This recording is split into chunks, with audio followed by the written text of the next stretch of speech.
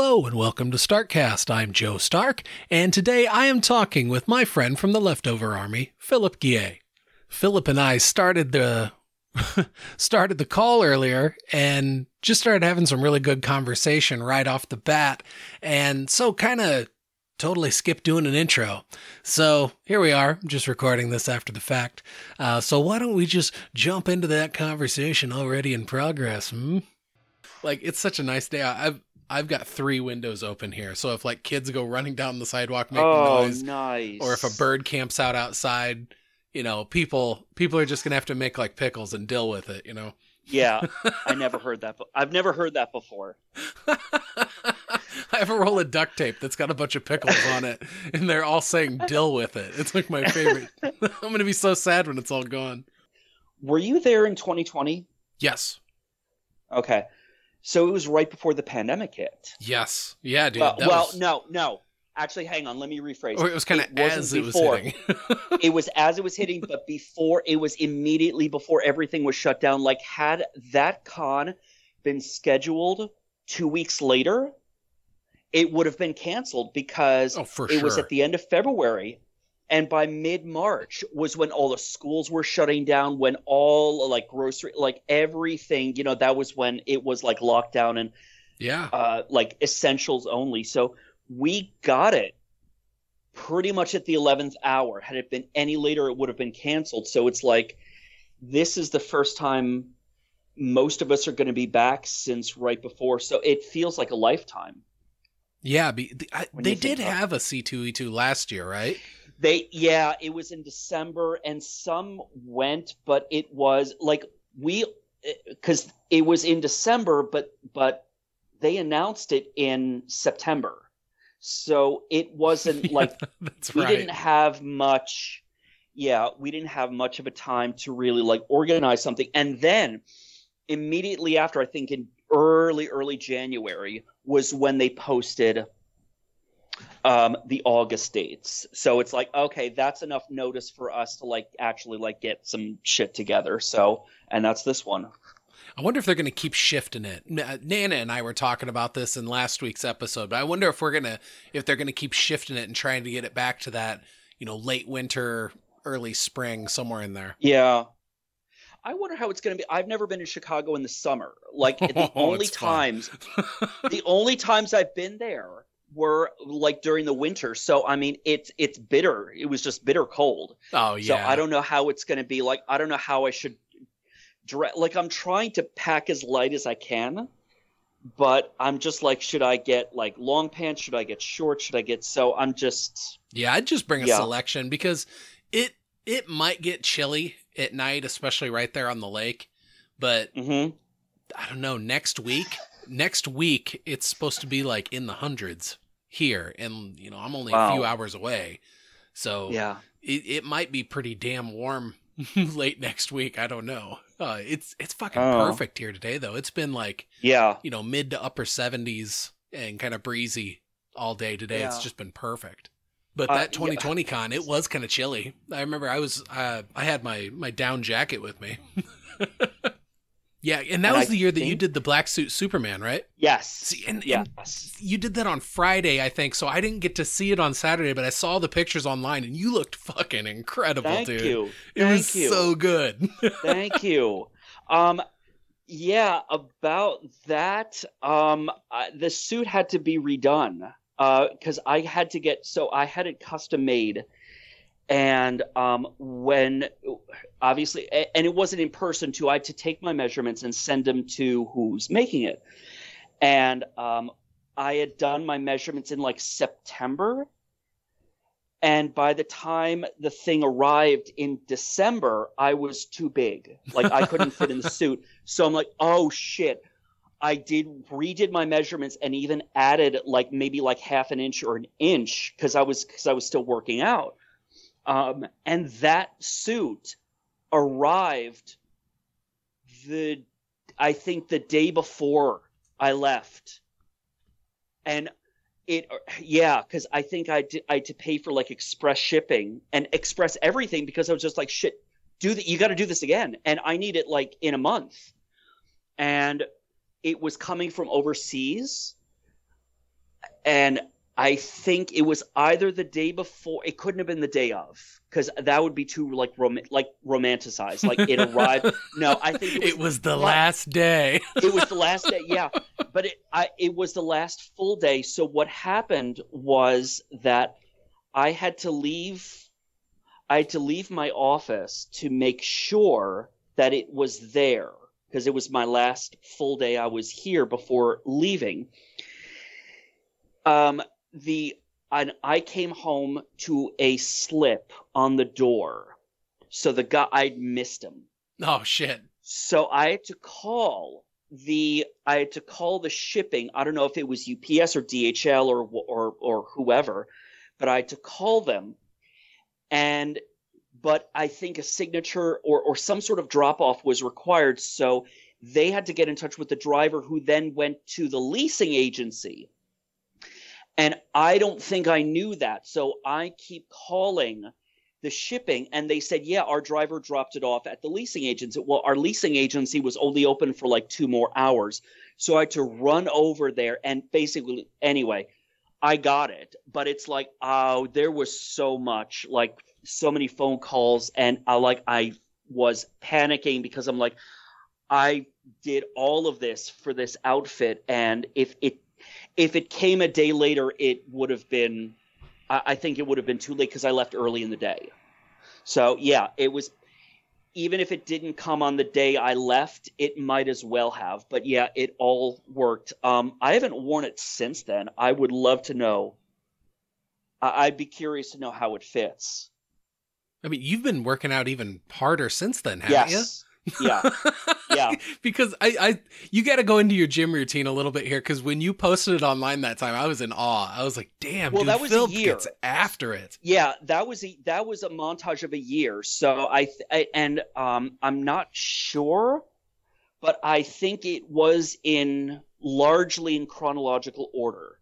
So like the beginning of the video was like around January or February of 2021, and it ended in December of 2021. I do think I've gotten bigger since then. And I typically work out for about 3 hours a day, like not every day, but about 3 hours. So I do an hour and a half of weights and an hour and a half of weighted cardio. So I have 20 pounds that I strap to each of my arms, and I go outside running. Whoa. So yeah, it's where do you strap them out on your arm?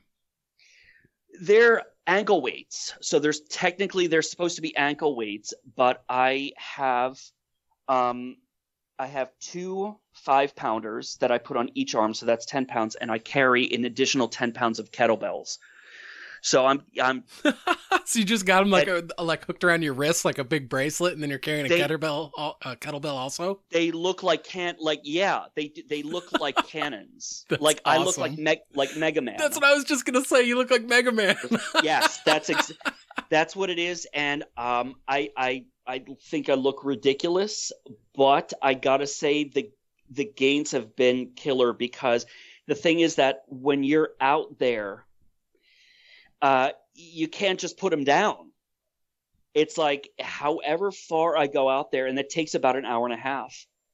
And however far I go, I also have to keep in mind I have to come back. So there is no putting the weights down. And first of all, half of the weight is already strapped to me, so I can't put it down. I can at least put the kettlebells down on the ground, but yeah. So and like I said, I just met with my trainer today. So I do training once a week, and I do other I go to another gym 2 additional times a week. And yeah, I love it. Like it's not so much of an effort. It's like it is genuinely enjoyable for me. So yeah. I remember when I used to hit up the gym all the time. I really, really miss it. Yeah, because for a while there, like I used to get after it super hard like that. Yeah. To where, I'd be rock climbing 3 times a week, be doing really intense, some sort of gym session. They had like a rotating schedule where I'd go, and I'd do that, I think like every Tuesday and Thursday. And so then I would go and do like an hour at that gym, sometimes do a doubleheader and do 2 hours at that gym, and then still come home and always climb in the gym for like 1 to 2 hours every Tuesday and Thursday. And then I'd try to get in about like 9 to 12 miles a week of running at the same time. And then if I was lucky, I'd be going out and either bolting new routes or climbing on the weekends. So that'd be, putting on a really heavy pack that weighed anywhere from 70 to 90 pounds and hiking hills. Damn, I want to go. Yeah, that sounds beautiful. Like normally this would be like, man, that sounds terrible. But like now I'm at the point where I'm just like, that sounds great. Like, yeah, let's do that. That would be building trails also. So, I mean, we'd be out there, cutting up dead cedar trees with hand tools. Yeah. And then having to throw these big like phone pole type logs over your shoulder and like carry them distances and then work them into like the trail. And so you're like lumberjacks. Working with like shovels and pickaxes and stuff. And it's like, man, that shit just makes you stupid strong. But we'd all be laughing the entire time doing it, being like, this is the hardest work any of us have done for free. Like we're just doing it purely for fun, because that's all it is a made up game you're playing in the woods. And I do miss it, but it just feels like anymore. It's like, I just don't have I don't have the time to go out and just be in the woods like that. I wish I did. Yeah. Maybe that's my big dream. You know how everybody's got their lottery dream. Mine would be to like buy a piece of land that could be developed into like hiking and climbing and stuff like that. And it'd be like, what are you doing today? It's like fucking building trail. Well, and just have new routes and shit. Have a log cabin out there. Oh, it would be so I would love to have a log cabin. Yes. With a chimney in it and like a back porch that faces west, so you can watch the sunset and have an afternoon coffee. I'm there. Yeah, I'm there. Like, as long, I will say though, the one thing, Wi-Fi. I just want to have. Yes, for sure. Wi-Fi, I want it to be modern. Yes, yes. But everything, that's where I sort of like my head is at now. It's just like I love being amongst nature. I love just Dude, there's that like mega jackpot right now that's up over $1 billion. If I win that one, my log cabin will be up on top of a bluff. Yeah, where there's going to be like a cave at the bottom of it, and I'm going to have a whole fucking Batman set up. It's going to be the shit. Have an elevator or like a tunnel that shoots straight down. Can you imagine? So cool. So there was something that I don't know if it was a video I saw on TikTok or Instagram or whatever, but it was.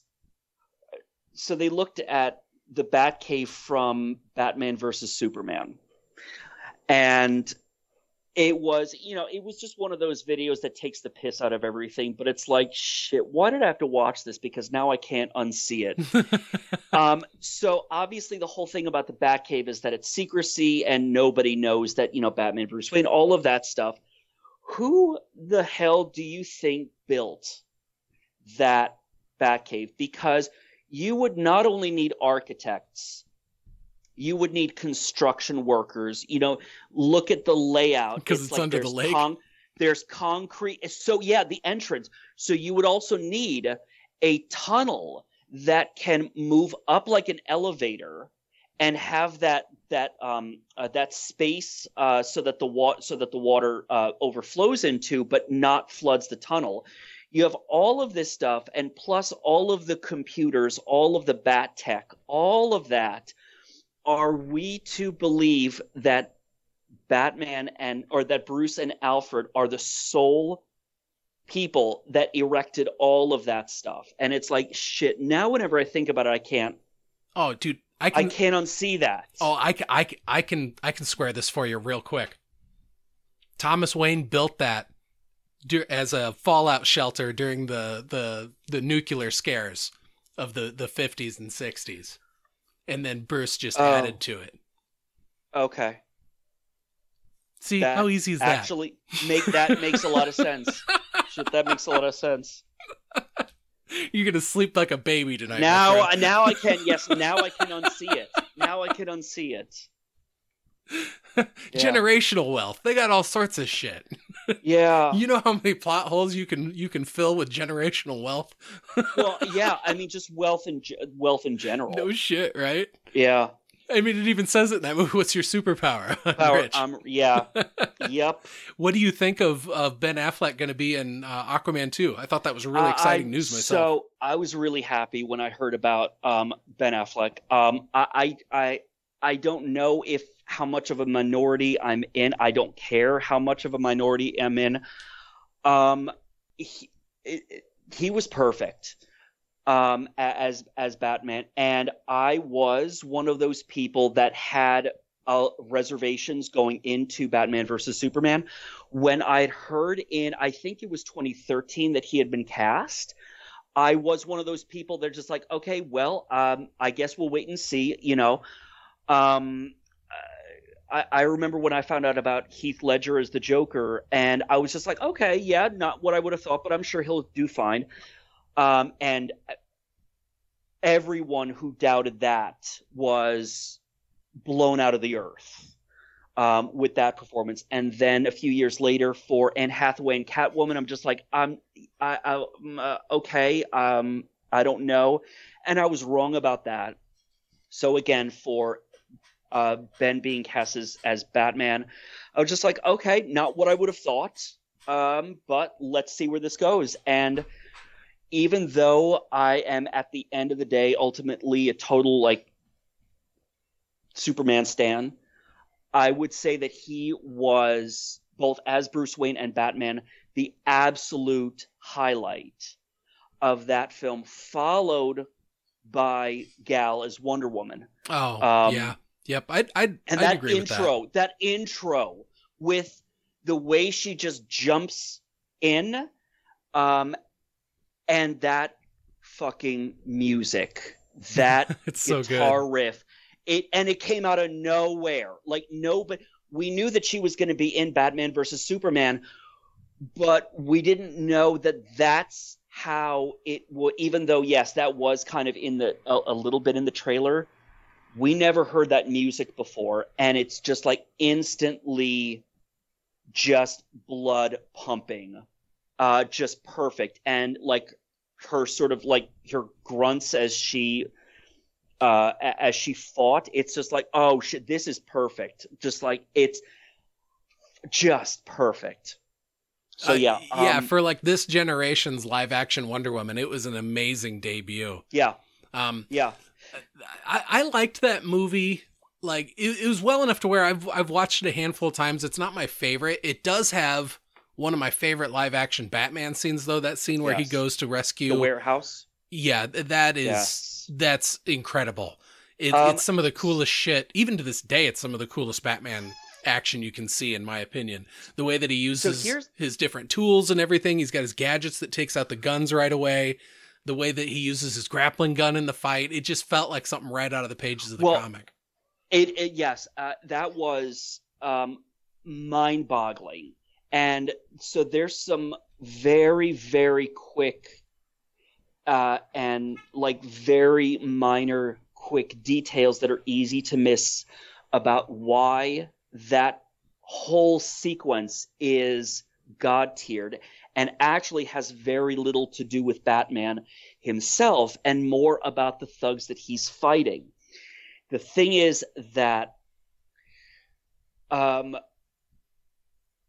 they swarm. They don't take turns. Like there's this whole like stereotype in superhero films or just fights in general that whenever it's one against a group that they take turns so that the protagonist or the hero has a chance to take him down one by one, but they didn't. They swarmed him. They jumped on top of him. One of the first things they did was that someone shot the Batarang. The grappling hook.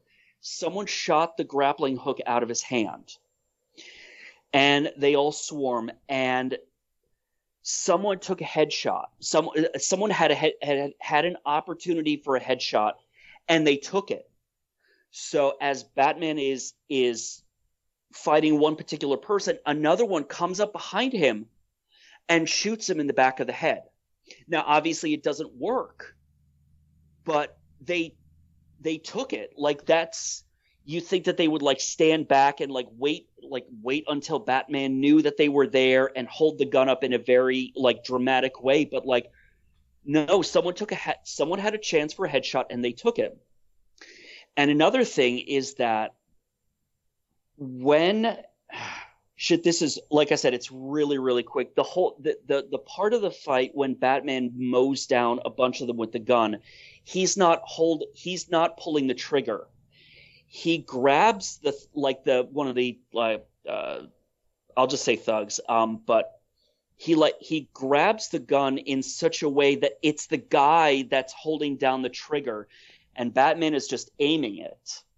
So it's like it's the guy that's unintentionally shooting his own teammates, and like the way he uses one of their bodies as like a baseball bat when the guy throws the grenade at him. Yeah, that whole it's like it is not only is it an incredible fight scene, it's a fight scene done smart. Like they all fight intelligently, and of course Batman takes them all down. So there was just that incredible warehouse scene. And that difference, that extra detail they put into it made that fight scene stand out. Because that is a very like kind of old school film method where they can make it more dramatic by having a group and they're going to go in and face them off one at a time because that's what's going to look good from the camera. But it's like, that's really not, it's like, no, the swarm thing's probably really more what's going to happen. And that's why like martial arts movies, like have you ever seen The Raid or The Raid 2? Yes. No, I haven't seen them, but I've seen those fight scenes, and yes, okay, yeah, it's like that. Yeah, there's just so many scenes where it's like this guy is just getting swarmed by people, and they choreographed it in such a way that like, you know, he's engaging multiple people at a time, and each one of those multiple people he's dealing with are in different stages of the fight. You know, it's very much like you know, one of those. What was it, like Streets of Rage or something like that? One of those side-scrolling video games where you just brawl your way through a Double Dragon. Mm-hmm. Yeah. Bring it back to an 80s unlocked. Video game. Double Dragon with hammer and spike. Yes. Those arcade games were the shit. Yes. Dude, those are like that's one of the games that I grew up playing at the local pizza place in the small town that I grew up in, where there was just like a handful of video games there, and lots of quarters for TMNT, Double Dragon and TMNT, where you could play 4 people at once. I mean, just from I remember when that console was there. From a month, even in the arcade, like. But the thing is that if you wanted 4 players, you had to insert at least 4 quarters. Like from a capitalist like point of view, like, and I hate to say it like this, but like that is brilliant. And like The Simpsons, where you can play as any of the 4, or you could play as all 4 at once, but you all have to insert money. It's not like it's like one coin and they can all play. It's like everyone has to pay to play. Yep. So that was like a total natural evolution for those games. Oh yeah. I love that Simpsons game. Like I didn't. When I would play TMNT. I would always be Donatello, because Donatello's staff had the farthest reach. And I realize now, as I can't believe I'm just making this realization now, when I would play the Simpsons arcade game, so you remember like Homer fists, like he would punch. Lisa's weapon was the jump rope, Bart's was his skateboard, and Marge was the vacuum cleaner. And I always played as Marge because the vacuum cleaner had the farthest reach. Nice. So I'm just realizing now that I played Donatello and Marge in the video games because their weapons had the farthest reach. That's smart, though. I did not even realize that. Well, I mean, so they all had a trade-off, too. Like with because Homer had used his fist, he had to be closer to the opponents, but he dealt out like more damage. So it like you did have to be closer, but it didn't take very much to like totally disarm your like the opponent. But with Marge, it was a trade-off. Like, yeah, she could hit them from farther away, but she had to hit them more. So I think it was a farther reach, but her ability to inflict damage went down as kind of like a trade. And I forget what it was with like Bart and Lisa, like what they're like, how much damage they could do. I never played as them. Yeah, God, I'm like racking my brain. I don't really remember specifically playing that Simpsons game. But you know which one I'm talking about, right? Where like Maggie has the diamond and she gets kidnapped by Smithers. Was it only for consoles, or was it on like any of the at-home systems?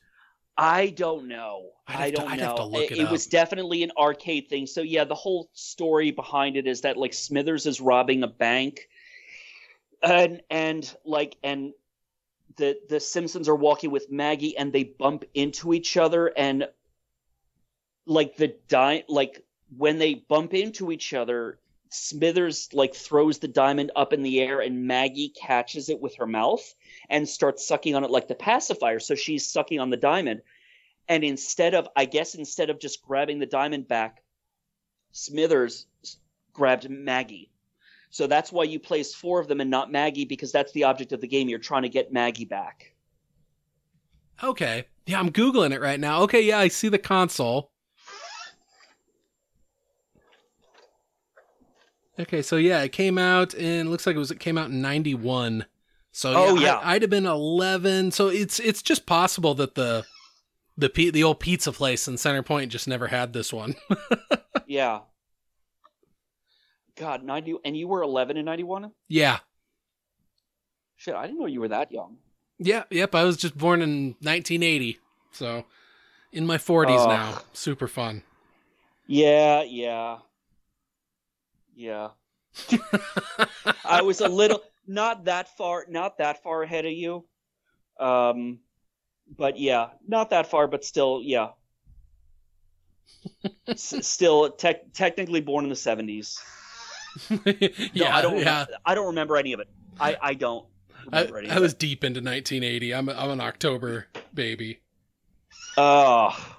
But it's like, I remember having babysitters watching MTV. Like, I think one of the very first music videos that I can remember seeing was the I'm your Venus, I'm your fire, your desire.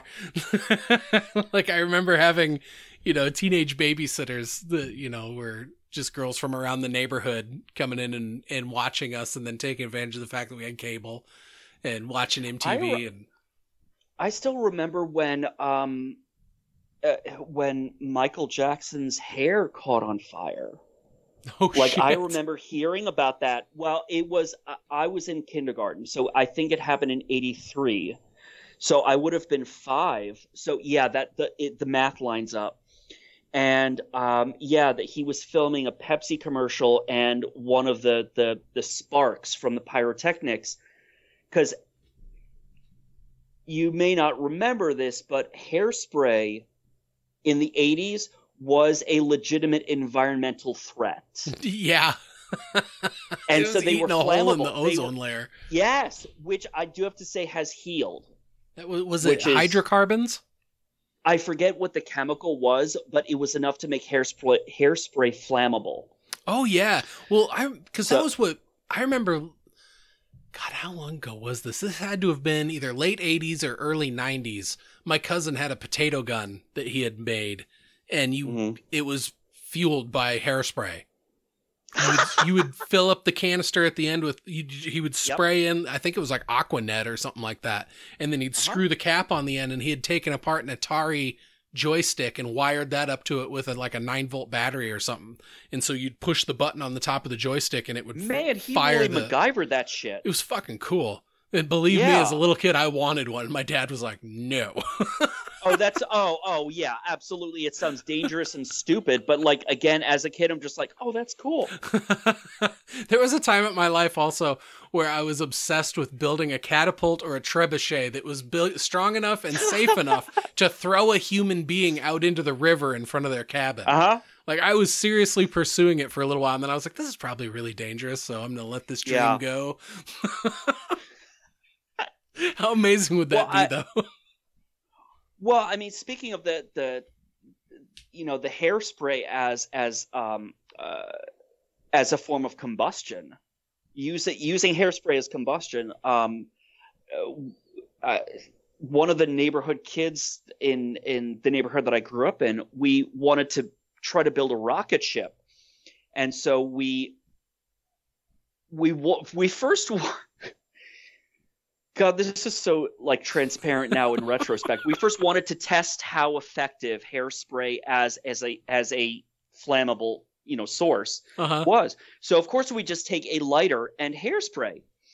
But here's the part where we didn't really and now first of all, I should say up front, like, no damage was done. There was nothing we were basically this was so stupid. The stupidity basically acted like a homing beacon, and some adult knew and caught us before anything. But so here's the thing. We tested out. Oh, God, I can't believe I'm going to say this because it's so fucking stupid. We wanted to test out. So obviously, yeah, we took a lighter and a hairspray. We went into a fucking forest. We tested it in the woods. Dude, I have a story that is so similar to this. Surrounded by trees with wood and dead leaves. And this was, thankfully, oh, you better believe my parents killed me. Like, I was so punished for that. I was executed without being, that's how bad it was. And honestly, now, rightfully so. And my parents were just like, you could have done this. Like, it was all like, it was nothing, nothing abusive, but yes, they did kick my ass and I deserved everything. But that was how bad of an idea was that somewhere, somehow an adult just felt our presence, like through the force or something, and found us. And I went home. I think we just bolted. And when I came home, maybe about like 30 minutes later, there was a doorbell. And when I opened the door, it was that very adult. And the first thing they said was, are your parents here? And I mean, at that point, I was just I was stupid. I wasn't that stupid. I figured the jig was up. So, we did not have a chance to burn the forest down. We were someone thankfully intervened, but we just had this stupid idea of trying to build a rocket ship and wanting to test out the propulsion. So we basically, like the morons that we were, just basically took hairspray and a lighter. I don't know where we got the lighter from, or maybe it was matches. I don't know, but and we went into the forest. Like, that's how short-sighted this was, that we knew that, wood is flammable, dead leaves, all of that stuff. And yet we thought, out of all maybe it was because we thought it would give us cover, like, because we wanted to be discreet about it. But I don't know what possessed us to make us think that of all goddamn places, like an empty parking lot, like behind the supermarket, God, a dumpster, at least it would be contained if something went wrong. But no, we went into the damn forest. We thought that of all of that, we vetoed every other idea and said, let's go into the woods and do this. And again, it's like it was nothing short of divine intervention that someone somehow caught wind of what we were doing and stopped it before anything had a chance to happen. Dude, I had a pyro friend that lived across the street, and so I hung out with him all the time. And really, really smart kid, and like he was really into chemistry and shit like that, and so he would come up with these concoctions that were just fantastic. And there was one of them where he said he was trying to build something that would be, or he was trying to mix something that would be like C4, only it just had to get really hot to go off instead of take an electrical charge like C4. And so we went in the woods back behind his house and we dug a hole in the ground and got a really, really hot fire going to where it was filled with coals. And then he dumped this, it looked like a lump of like modeling clay, dumped it in, and then we poured a bunch of coals on top of it. And then kind of stood back for a long time. We gave it a long time and nothing was happening. And so then we were getting ready to go. And I was like, I was, a Cub Scout. And I was like, well, we can't leave a fire in the woods. Yeah. Even if it is in a hole. And so there was an old piece of plywood out there. And so I took it and threw it over the hole. And while we were walking away, the thing fucking went off and blew a hole through the cardboard like it had been shot with a fucking shotgun. And we were like, holy shit. And, but the more memorable one that he did was he made this solution that it was in like a spray bottle. And like he had like all these cotton balls. And like if you sprayed the stuff and like really soaked it on the cotton balls and then lit the cotton ball on fire, you could throw it like a little like Kamehameha fireball. And it would stick to surfaces. And so we went under this bridge in the middle of the town. That like had all this sand and like a little narrow creek running through the middle of it, but it was like all this space under the bridge and it was really overgrown all around. So you were kind of really secluded under this thing, even though it was like right smack dab in the middle of town. And so we're throwing all these fireballs and making them stick on the concrete of the bridge, like underneath it. And like, they're all just like sticking to the wall and just burning all by themselves and like looking like little just black burnt marshmallows that just have these blue flames coming off of them. Yeah. And then, but we figured out that when you light it, your fingers would light on fire too. But when you threw the thing, it would go out, right? And so then we just started just spraying it on our hands and lighting our hands on fire and then making it go out. And it culminated with our buddy Travis wanting his whole, he wanted more on fire, than just his hand. And so Mike took the spray bottle off and actually poured it on his arm. And then when we lit him on fire, he was waving his arm around and there was too much accelerant now and it wouldn't go out. And so then he started freaking out and like jumping around like on fire, waving his arm and like jumping back and forth over this narrow little creek. It was fun. Eventually it burnt out and like he didn't have any hair left on his arms and he was like lobster red, but he didn't have any like, even like first degree burns or anything like that. So, I mean, we really lucked out in retrospect. But there was no adults that had that feeling, that tremor in the force that you guys did. Like we just, I think Travis said when his mom picked him up, she was like, why do you smell like kerosene? It's like, oh, you have no idea. Well, one of the kids that I went to high school with, he coated his hand in rubber cement, which is flammable. Very flammable. At least the one I don't. I wonder if they changed it. It still exists. I don't know if it like, but yeah. Anyway, but I know like I use barge cement sometimes, and that stuff is super toxic smelling. So I bet rubber cement's still the same. Well, but this was the one that, with the paintbrush on the inside of the cup that on the inside of the cap that we all had in. You'd use it in like elementary school and stuff, like making collages and shit. And so one person coated his hand in rubber cement, and well, I mean, given the context of the story, you could figure out what happened next. But it was the rubber cement. It's obviously it's a glue, so it's stuck to him like napalm. Oh no, that sounds terrible. So he could, yes. Oh yeah. So there was, I would say, this is stupid and misguided, but at the very least, I could see his logic. There's a followable logic to it. He thought that the coating of the rubber cement would act as an insulator, thereby shielding him from the heat. Oh no. That's what oh yes. And he was dead. Of course he was dead wrong. So he had about 2 seconds of maybe not even. Hey, I'm the Human Torch.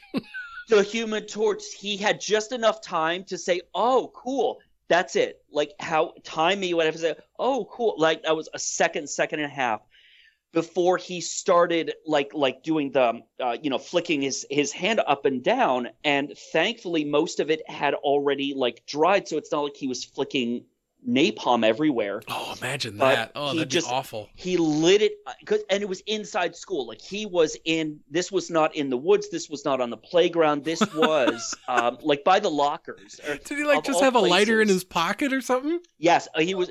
Oh, yes, damn. Yes. I don't think because I remember who it was. I do not believe he was a smoker, but I think he had a lighter on him because he wasn't a smoker. He was I don't know if you remember this, but remember in the 90s when there was like straight edge, like the kids that would put the X's on the back of their hands. Yeah, that's still a thing. Yes, he was straight. Oh, it's still. Oh, totally, dude. I've had my friend Daniel Dominguez that's been on the show a couple times. He's straight edge. Yeah. Oh, I did not know. Yeah, I didn't know it was still a thing. But the person that did this was straight edge, so he wouldn't have been a smoker. I don't know if he was borrowing it, because the only other way that you could make fire is through the Bunsen burners, and it wasn't in class. I feel like I remember. So he would have had to either have a lighter, even though he wasn't a smoker, was borrowing it. But yeah, he basically got just like as long as it takes to say "oh cool" before he just started flipping out and just like oh shit, and he was fine by that. But at least there was a logic. Like I said, he thought that the coating, the thick coating of the rubber cement would insulate him, which it initially did, but it's not that thin or it's not that thick, and it does burn away. So it wasn't. It took literally 1 second before said coating was insufficient to provide insulation, and he just started freaking out. Yeah. Oh, the stupid what a terrible science experiment. Shit we do. What the stupid shit that we do. And now what's even scarier is that we have kids, and now it's like, what dumb shit are they going to do that we're not even going to find out? If it weren't for that person, I wouldn't have told my parents. Like the person who found out about the spray can. They told my parents. I was not going to. I had some brains enough to say, why would I just up and offer this information to my parents? Had it not been for that person, I would have never told them. So I do have to wonder, what stupid shit is that? It's great it's funny for us to look back on. Yes, in hindsight, they can be funny stories. What are they going to do? Absolutely. What are they going to do? I will tell you this story and laugh about it and stuff, but if my kids came home and said, listen to what we did in the woods today. That kid across the street, he made a bomb. I'd be like, what? Yeah. And I saved a lot of these stories I repeated them to my parents once I was an adult. And I remember my mom even at one point saying something like, these are stories that parents aren't supposed to know. I'm like, no, but it's really funny to me to tell them to you now because I lived through it all. Yeah. But I can readily admit that in many times during a lot of my escapades from when I was a kid, I'm lucky I lived through a lot of them with all the dumb decisions I made that I somehow skated through without injury. God, between cliff diving and fucking rock quarries and shit like that, it's like I'm so lucky that I me and all my friends are lucky that none of us got injured doing crazy shit like that. We somehow survived evolution. Yeah. Somehow. Yeah, somehow during all of it, it was like I was just hell bent on winning a Darwin Award, but I never did. Yeah. Yeah. Dude, I built a zip line. And then you get to college. I built a zip line out in the woods with a rope I found washed up from floodwater. I tell you, that thing, I didn't get more than 5 feet down that thing before that rope snapped and I fell 20 feet to the ground. I was lucky I walked away. No, not even a broken bone. But dude, well, I had also found all this padding out in the woods, old foam. And so I piled that all up under me in case anything went wrong. And so I did land on my foam, but it wasn't very thick. And my head did hit the ground about a foot away from a board with a bunch of nails sticking straight up out of it. And so when I was a kid, I used to lay awake at night and think, is there an alternate reality version of me that died from a bunch of 16 penny nails going in the back of my head from when I fucking bailed it on my, fell off the fucking zip line. Do you ever think about weird shit like that? Yes. Yes. It's like every time I had a close call, what if in a different reality I died? And here's the even trippier part. What if you just bounce along in each of these realities, and then when you die, you just kind of zip over to the next one and you just kind of go along? And it's like basically like that's the quantum suicide theory. Okay, please explain this. I've never heard those words.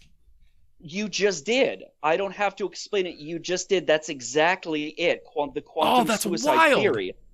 You just explained exactly what it is. That in like for every decision that we ever made exist, but we made the different decision, and that includes us dying. So imagine if it's like Russian roulette with six. So there's six round.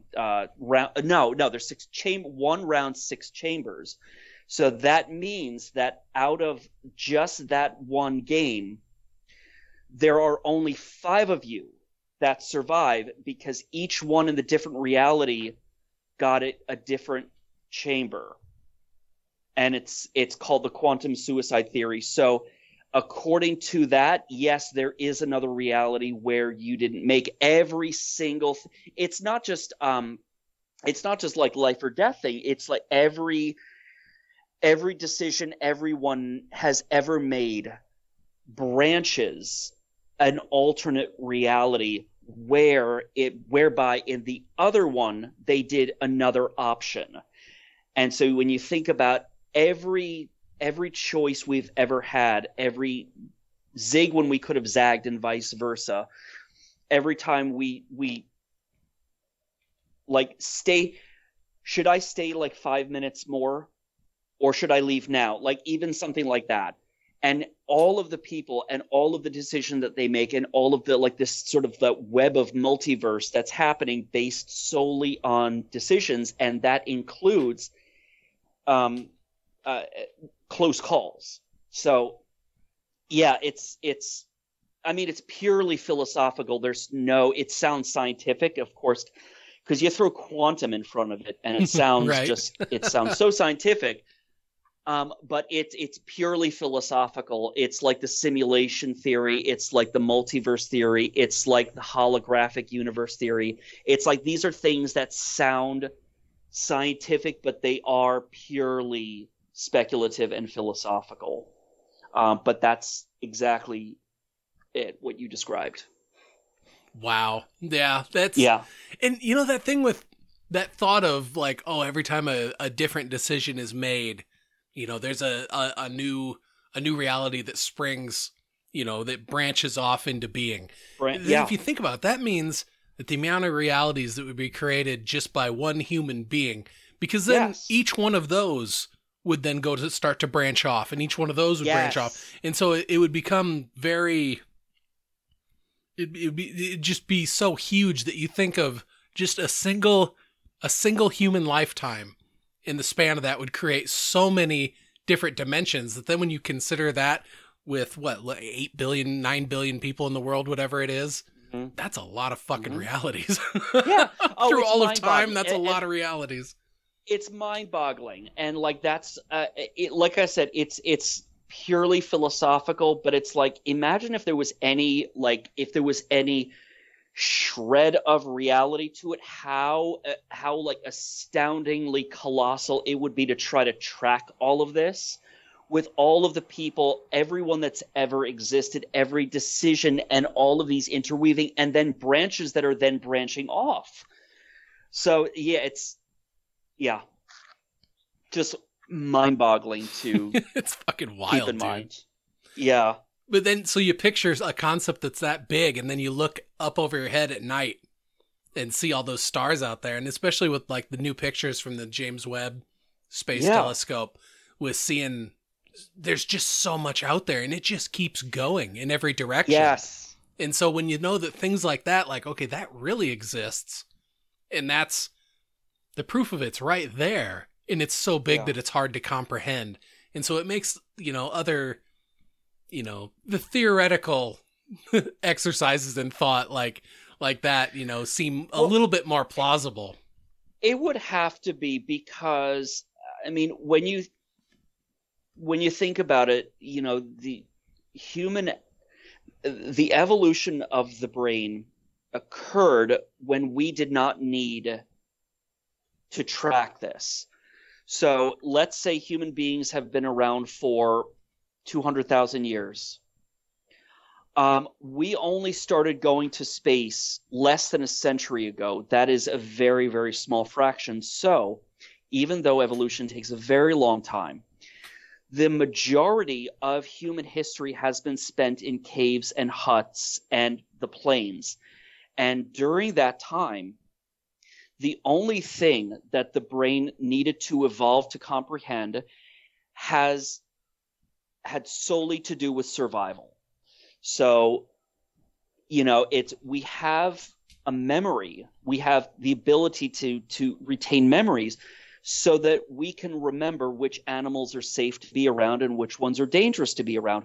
We have memory so that we know who our friends are and who our rivals are, who our kids are and who other kids are, escape routes. Like, if you want to know how our brain evolved in such specific ways, you have to ask yourself, what is the fundamental purpose of this? Like, what was this ultimately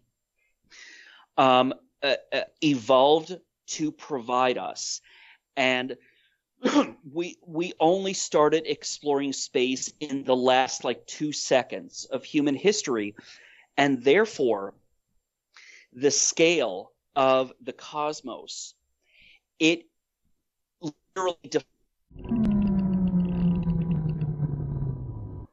Okay, had some technical difficulties there. We are back. What were we talking about? Space there? Yeah. I forget. I don't know when the internet cut off, but yeah. Just the scale of the cosmos is beyond what our brains are capable of comprehending. And as far as distance, as far as time, they're just, yeah. It's not to say that we'll never get there, but it's too much for us to handle. So that's why space tends to get represented or I should say misrepresented. Oh, for sure. Yeah. Yeah. But it does make for fertile ground for, sci-fi stories and stuff like that. Absolutely. Just because it is this, frontier that it's like a frontier of mystery. Like what is out there? And yeah. Because it's gotta be, there might be a whole bunch of shit out there. Considering that it just goes as far as you can see, and likely around every star you're seeing, there's planets circling it.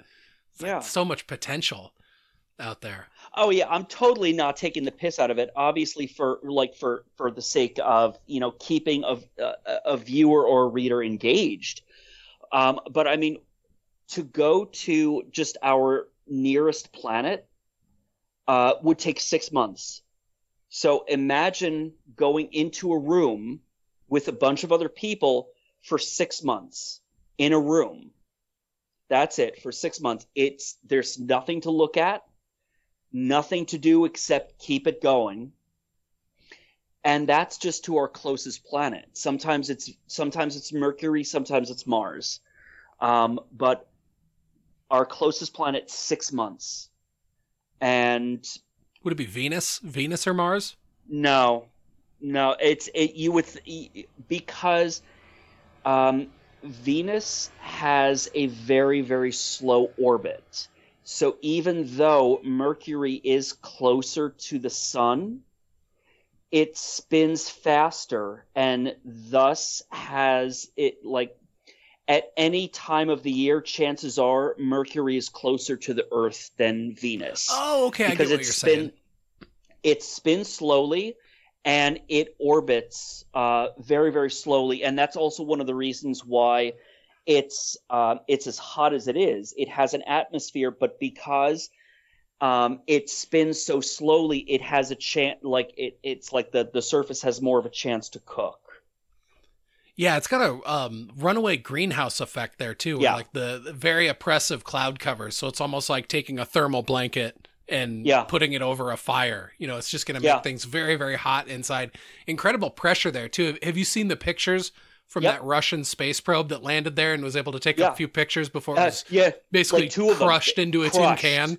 Yes. It's fucking wild, dude. Yeah, it was a Soviet probe, I think, from the 70s, and I forget what it was called, but it was a venereal probe, and it was only able, upon its touchdown, it was only able to take, I think, like 2 pictures. Like it's by far the most the farthest from inhabitable. Yeah, unless you were to build like a Bespin type cloud city, then you might be able to live in the atmosphere. Well, and that's the thing too. It's that if someone were to, which wouldn't be so hard to do because the pressure is so much that it's not like you would have to make it hover. You would just have to make it float. And the surface on Venus is so dense that it might as well be miles underwater. So making a city float would be a lot more like feasible because it would not need to hover. It's possible. It would actually be, I think it would be more feasible to build a floating colony on Venus than it would be to have a colony on Mars. Mars just feels like you've got to do way too much work to begin Yes. with. Because it's like you've got to build. You're going to have to be basically living in a spacesuit while you build some sort of dome, or you have to send robots that are sophisticated enough there to actually build your enclosures before you arrive. Well, Mars has no magnetosphere, so it gets bombarded with solar radiation. So when, and I would say when, not if, but when we are able to start sending human colonists over to Mars for at least, well, first of all, it's going to have to be a one-way trip. Like there's just no way that they would come back. They would all die from cancer. It would just it would basically be a suicide mission. Unless soil, they would get the like air, right underground right when they get there, right? And they would have to stay there. There's no going for walks outside. No, and no matter what, they would have to be in some type of enclosure, whether it's something like a bubble or like a dome city, but they would never be able to just go outside without any sort of protection from the elements. So their lives would be to one extent or another permanently indoors. There is very little water. There is very little atmosphere. And Mars is losing its atmosphere too because it has no magnetic shield. It's the magnetic shield that's stripping away the Martian atmosphere. So eventually it will be like the moon, like just no atmosphere. So if anyone would seriously consider the prospect of terraforming Mars, the first thing they would have to do is establish some type of generated magnetosphere to protect the atmosphere from being stripped away. But that doesn't even start to cover the radiation that's already baked into the soil. Nothing will grow. The whole scene in the movie The Martian where Matt Damon is growing vegetables in the soil, that wouldn't work. Like that soil is poison. So there's so many things, and it is so far away, and a one-way trip is 6 months. And when you think about what supplies are necessary, and obviously like funding and the manpower who would do this, and what it would take to keep it up, it's like I said, it would be a lot more feasible to have some sort of floating city on Venus. It just feels like that would be the way to go. But I mean, I guess you're kind of stuck inside there too. You know, I mean, you're kind of stuck in your giant floating city. I mean, yeah.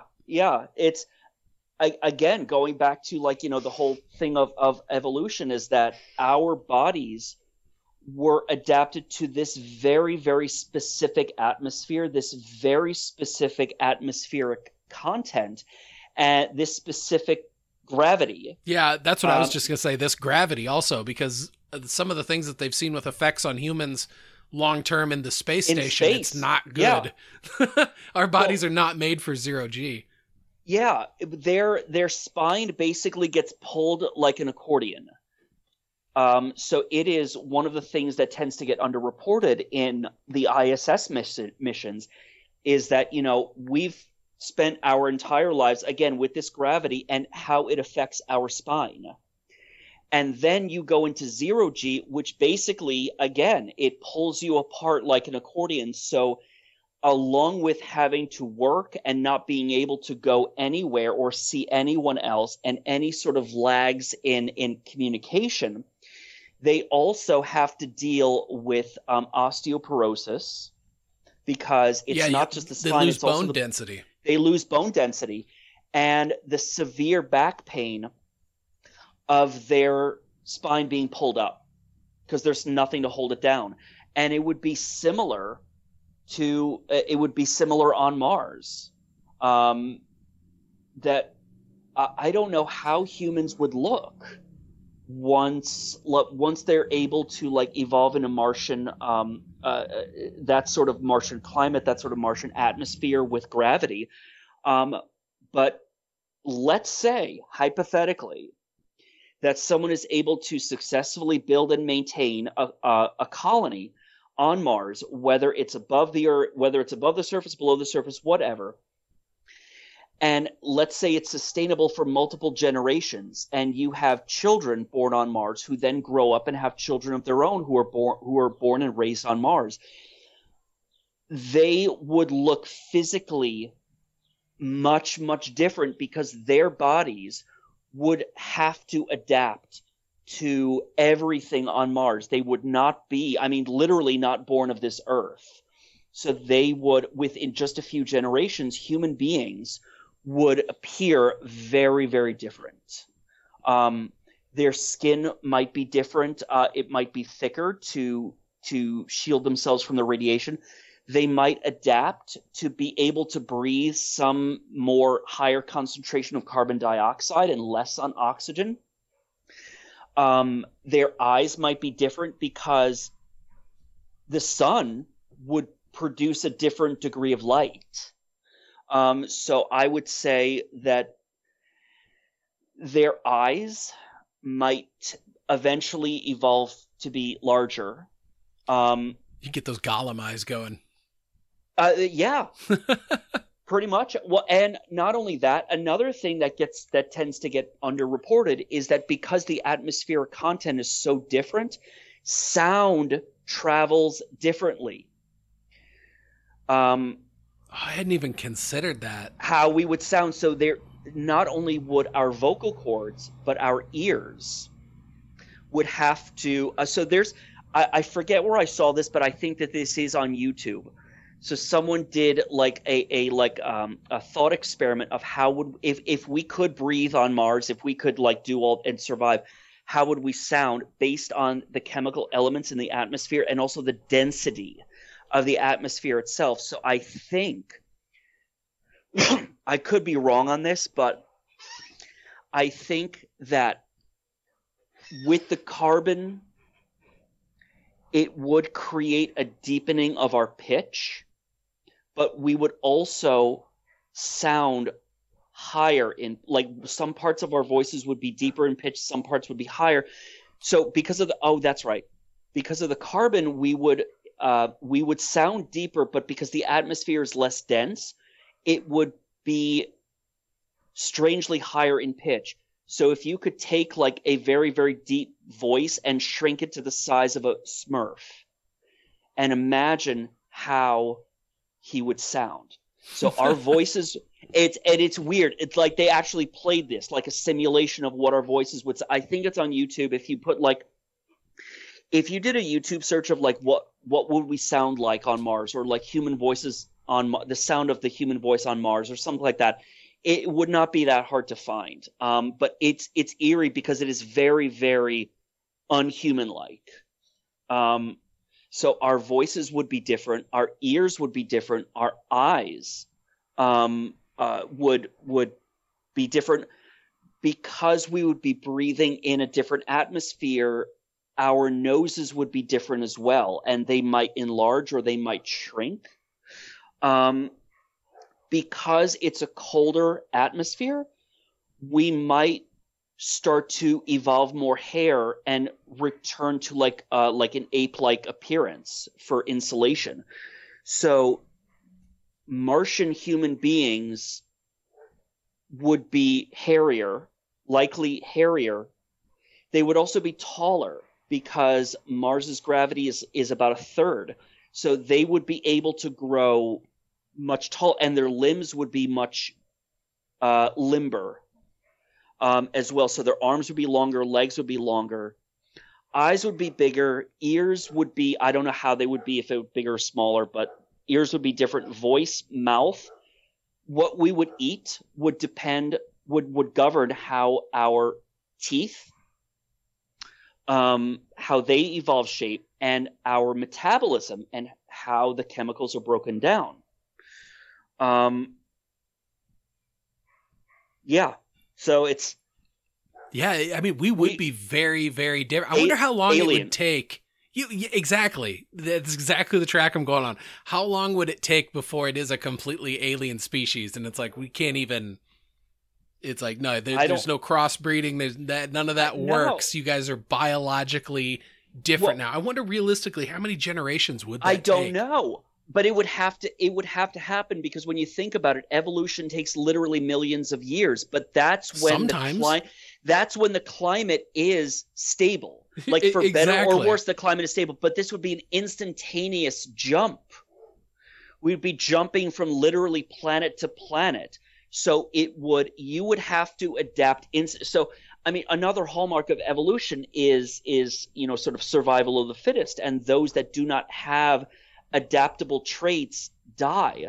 So you're going to, unfortunately, in order for this type of Martian evolution to succeed, you're going to have, I hate to say it like this, but it's like you're going to have a lot of miscarriages, a lot of stillbirths, a lot of dead infants, babies, newborns, and children.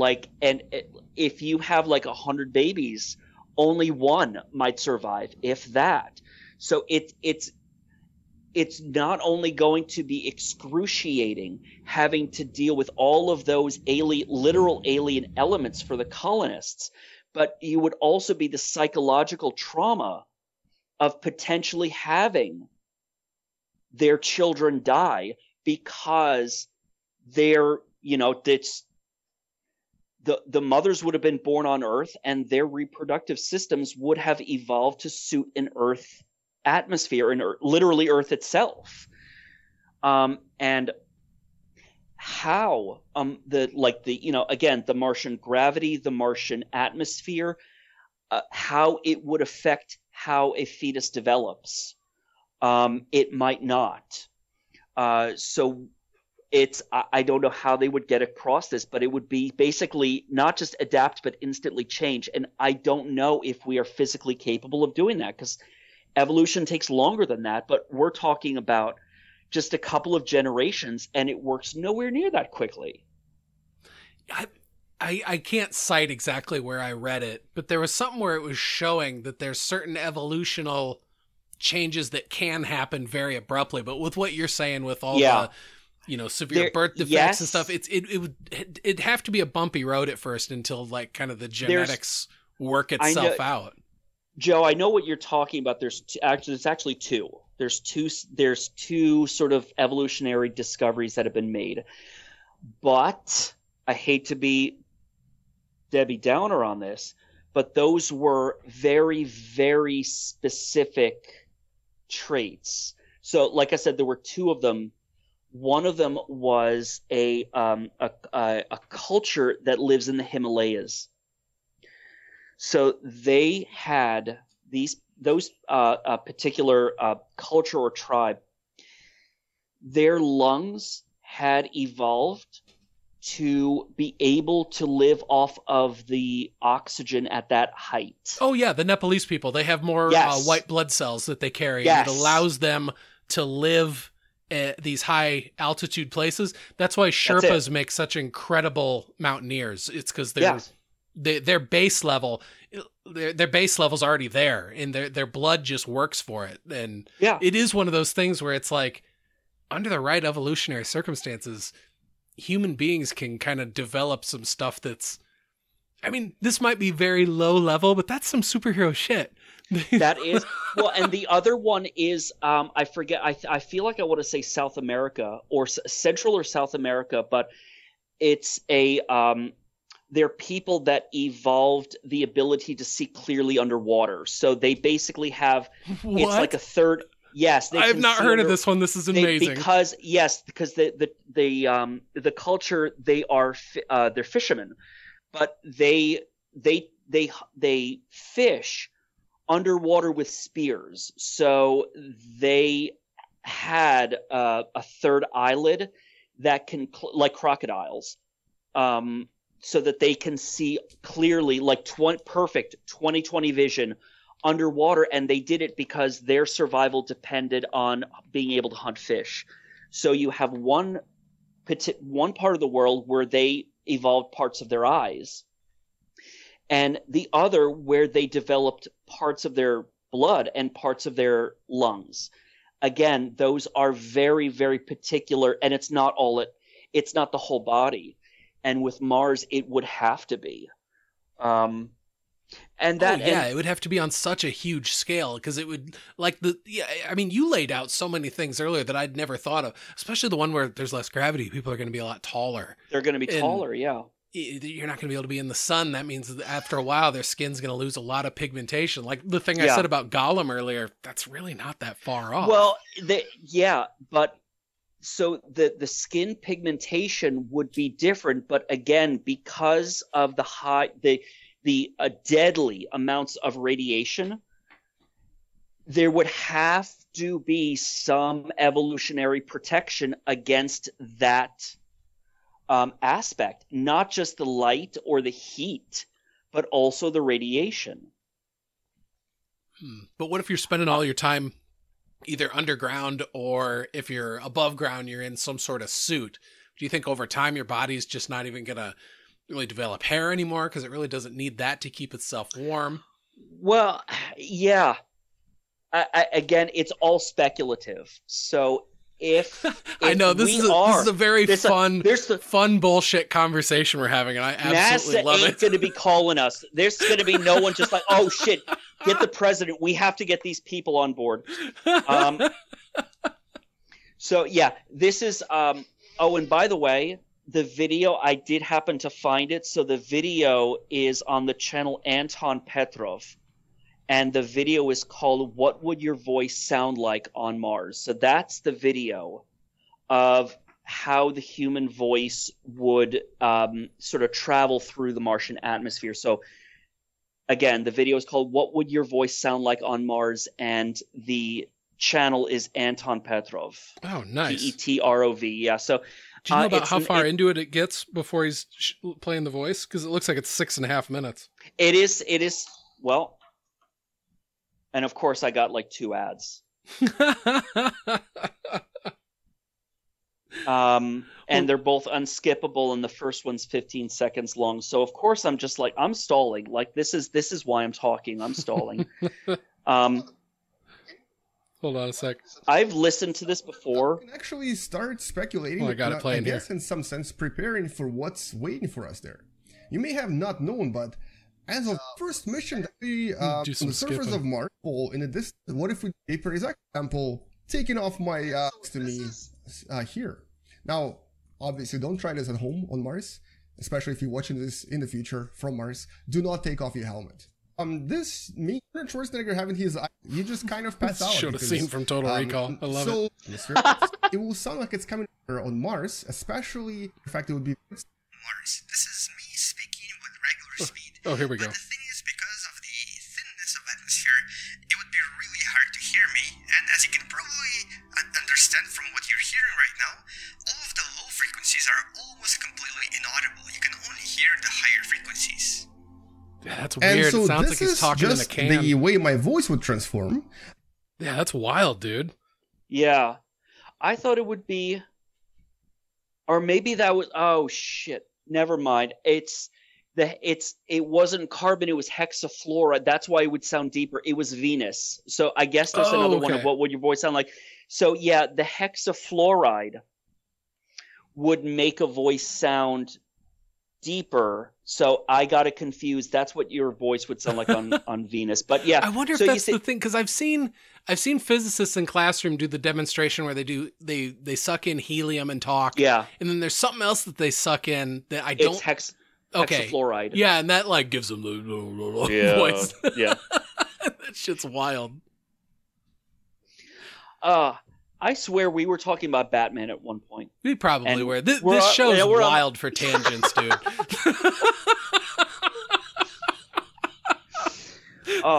That's why a long time ago I gave up doing show notes. I'm like, nope, it's more or less the same format. I put in a different person's name. If they have a podcast, I'm going to mention that. Mm-hmm. Otherwise, listen and figure out what the hell we talk about. Mm-hmm. Oh. Too fun, though. But it's always so good to know that I'm far from the only person that actually sits down and thinks about shit like this. Oh no, it's so much fun to just sit and because I mean they're unknowable quantities, and so it's just one of those things where your mind can just kind of go on a fanciful ride. And sure, I mean, is everything that we just spent, I don't know, probably 20, 30 minutes talking about absolute bullshit? Probably. But was it fun to talk about? Yeah. Oh, hell yeah. Because that's pretty interesting shit. And who knows, man? At some distant point in the future, I mean, these could all be very real concepts that humanity's going to have to start wrestling with. Yeah. Well, and so one of the things that the NASA's JPL, the Jet Propulsion Lab, one of the things that they're working on is it's not going to be launched for a while, but I do think it is on their radar.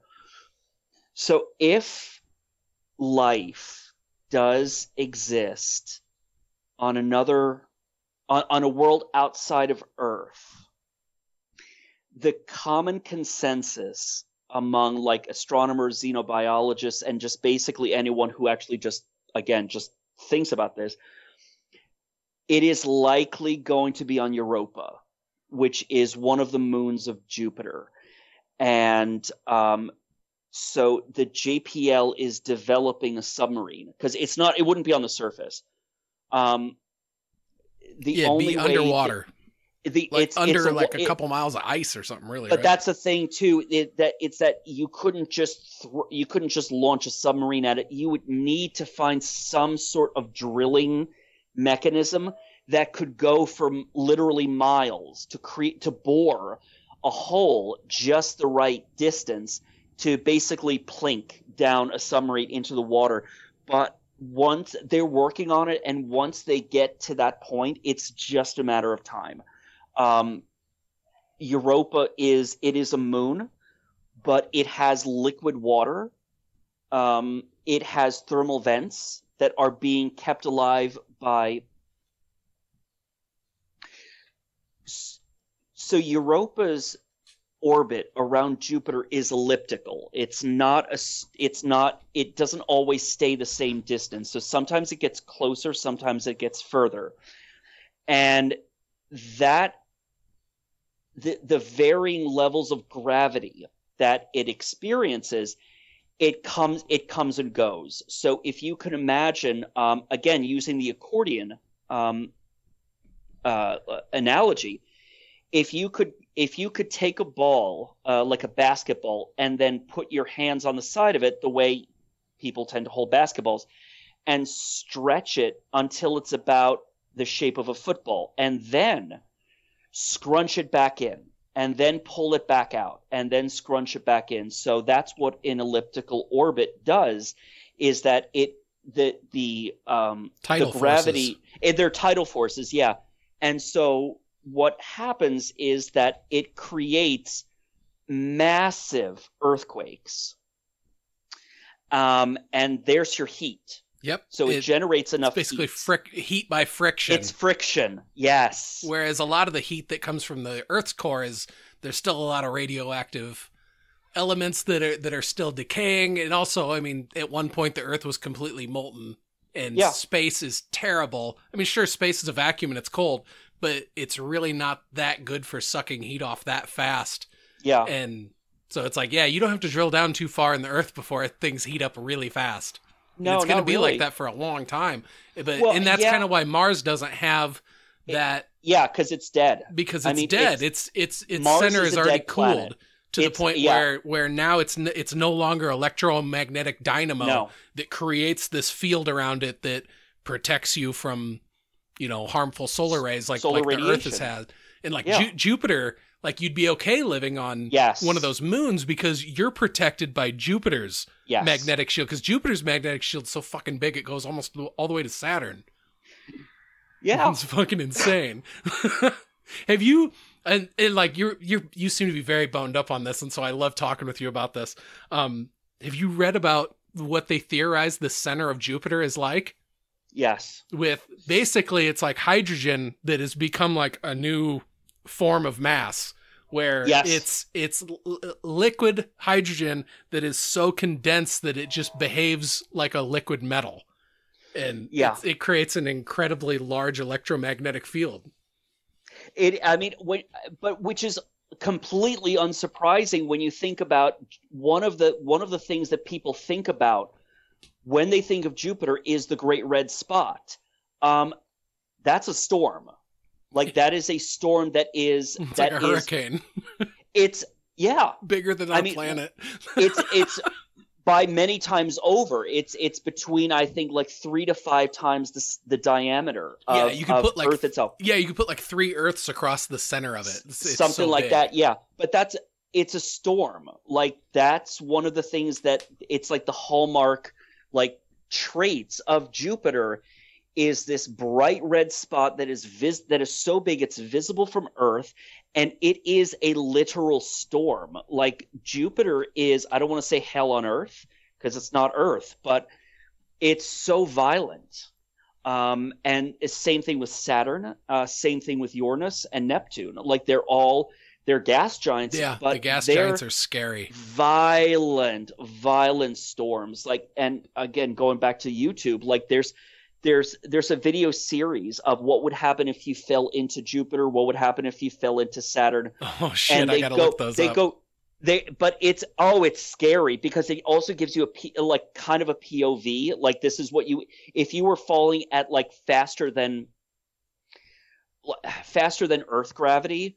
But yeah, it is scary. It is dark. It is violent of what would happen if you fell into Jupiter. I think the only worst thing, well, there's got to be more worse than this, but like one of the worst ones would be falling beyond the event horizon of a black hole. Because they theorized that you would get spaghettified.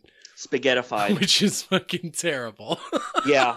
Basically get like dead. Taken down to just a stream of atoms. Oh, man, that's gnarly. But from the outside, if somebody were looking at you, it would look like you just froze there in space. Yes, you wouldn't move because of the way the light is captured. So you would. I don't know if you would be frozen for eternity, but you would be visibly moving slower than anyone can perceive. So you would still appear outside of the event horizon much for a long time after you were already sucked in. Yeah.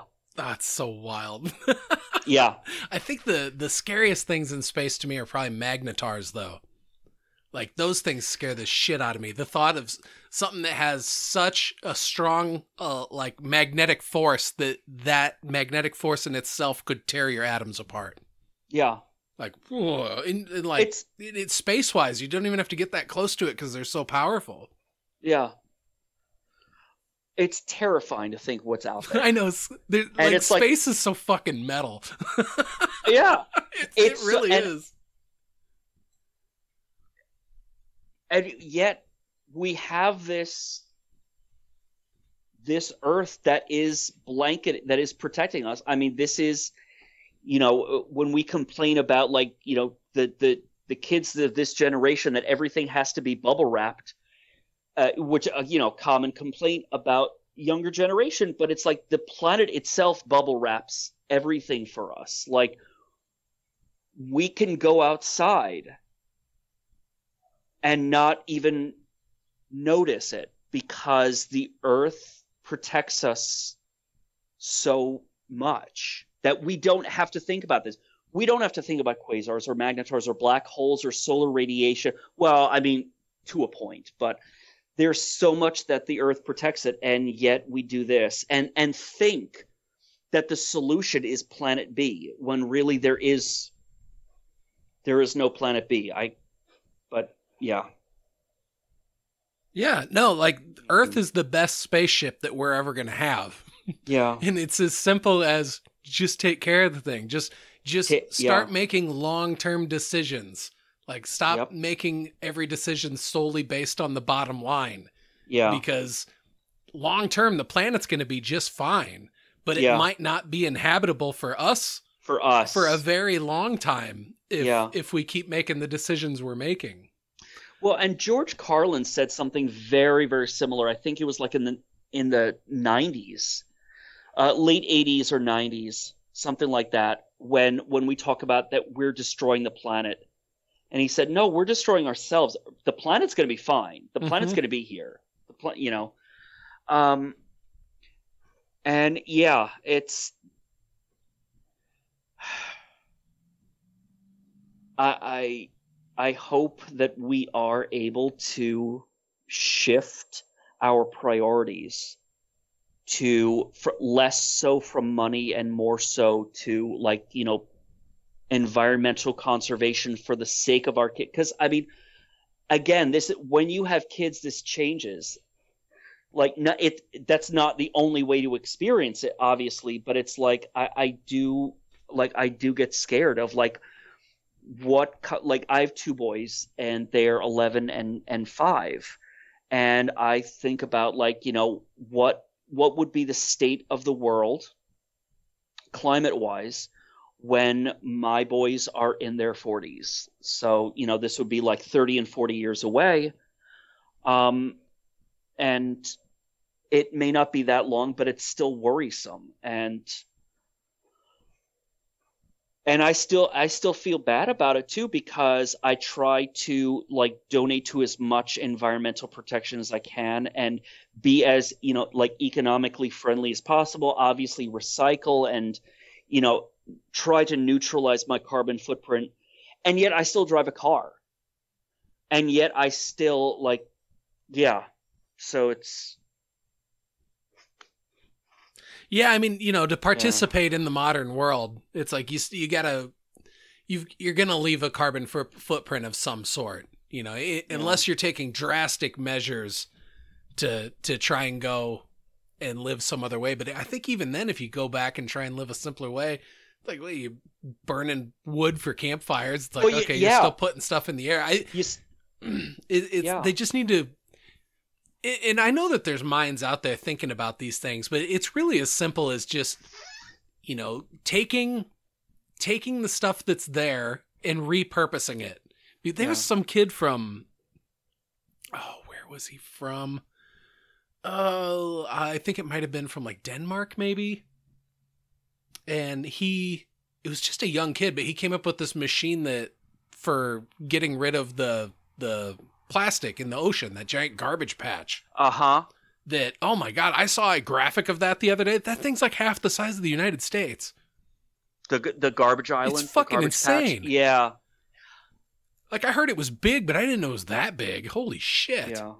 So, I mean, the things like that, getting that taken care of, figuring out new ways to take carbon from the atmosphere and lock it back up in rocks.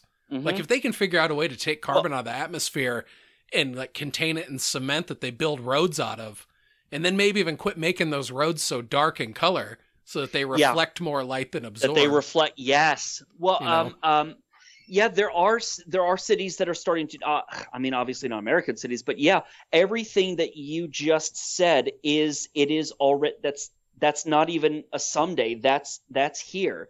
There's a type of, as far as the carbon locking in rocks, it's actually the soil. There's a particular type of nutrient that you can buy for a garden or for potted plants that absorbs carbon from the air and locks it into they're artificial stones that you include in it, but that's where the carbon goes. There's also a type of paint. It's like lime green. It's not a very attractive shade. It's like light lime green.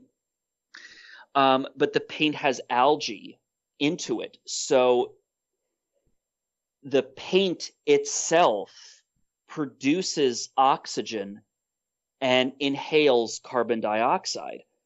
You not only have some highways and roads that are getting painted with a lighter shade so that it reflects it, but there's also some roads that are basically built out of solar panels. These are all already here. So there are some we're not being, I do have to give credit to humanity that we're not being totally wasteful and idle. Like there are really, really good ideas that have been implemented. It just needs to be more mainstream. Yeah, when you said the thing about the the solar panels on a road, I think I saw a photo on Reddit, and I think it was attributed to South Korea, where it was like a 4-lane highway with a bike lane in the median, and the entire bike lane was covered with like a roof, and the roof was made out of solar panels. Yeah. And so it's like, okay, people in the bike lane, they get a nice shaded ride to work, and the entire thing is generating electricity at the same time. Like that's the sort of civil engineering projects that they really need to start taking on, and doing these things on a massive level where it's like, if you can make it functional and decorative. Right on that line, there was something about like clear glass that they can put in windows that will act as solar panels. And so it's like you're seeing through it. Look at all these solar panels or all these windows that are on the sides of all these steel buildings, because a lot of modern architecture, it's just steel and glass. And if you can make all that glass sheathing on the outside, like produce electricity, I mean, cities of the future are going to be incredible. But I think part of it is this old guard that, controls the status quo, and their wealth is based upon the status quo. And if you disrupt that, you're going to disrupt their wealth. And I think that's where human nature starts to get really dicey, where the people that hold these levers that you need to get to relinquish control, they're going to have to go against their own interests to do it. Yes. But it's like, you just need to get through and be like, yes, it's against the own interests of your pocketbook that you might not be a multi-billionaire anymore. You might just have a couple $1 billion at the end of it. Mm-hmm. But hey, if it means that generations down, your family, your descendants are still going to be alive, would you rather have great returns now and zero future for your grandchildren? Or let's make a world. And this is the kind of the hippy dippy shit that I go off all the time on this show, is that humans have it. We have the fucking potential to make this planet awesome for everybody, but we just don't. And it's like when you start to chase the reasons of, well, why don't you? It's pretty petty. A lot of those reasons. Why this isn't a paradise? And it's like it boils down to just the worst qualities of humans tend to fucking ruin it. The jealousy and greed and mistrust of others, and this incessant fucking need for your team to come out on top. And it's like, nah, let's all fucking hold hands and fucking sing Kumbaya and think of a better future. I mean, it sounds hippy-dippy, but it's like, fuck, in my version of it, everybody's still alive. Yeah. Yeah. And, one of the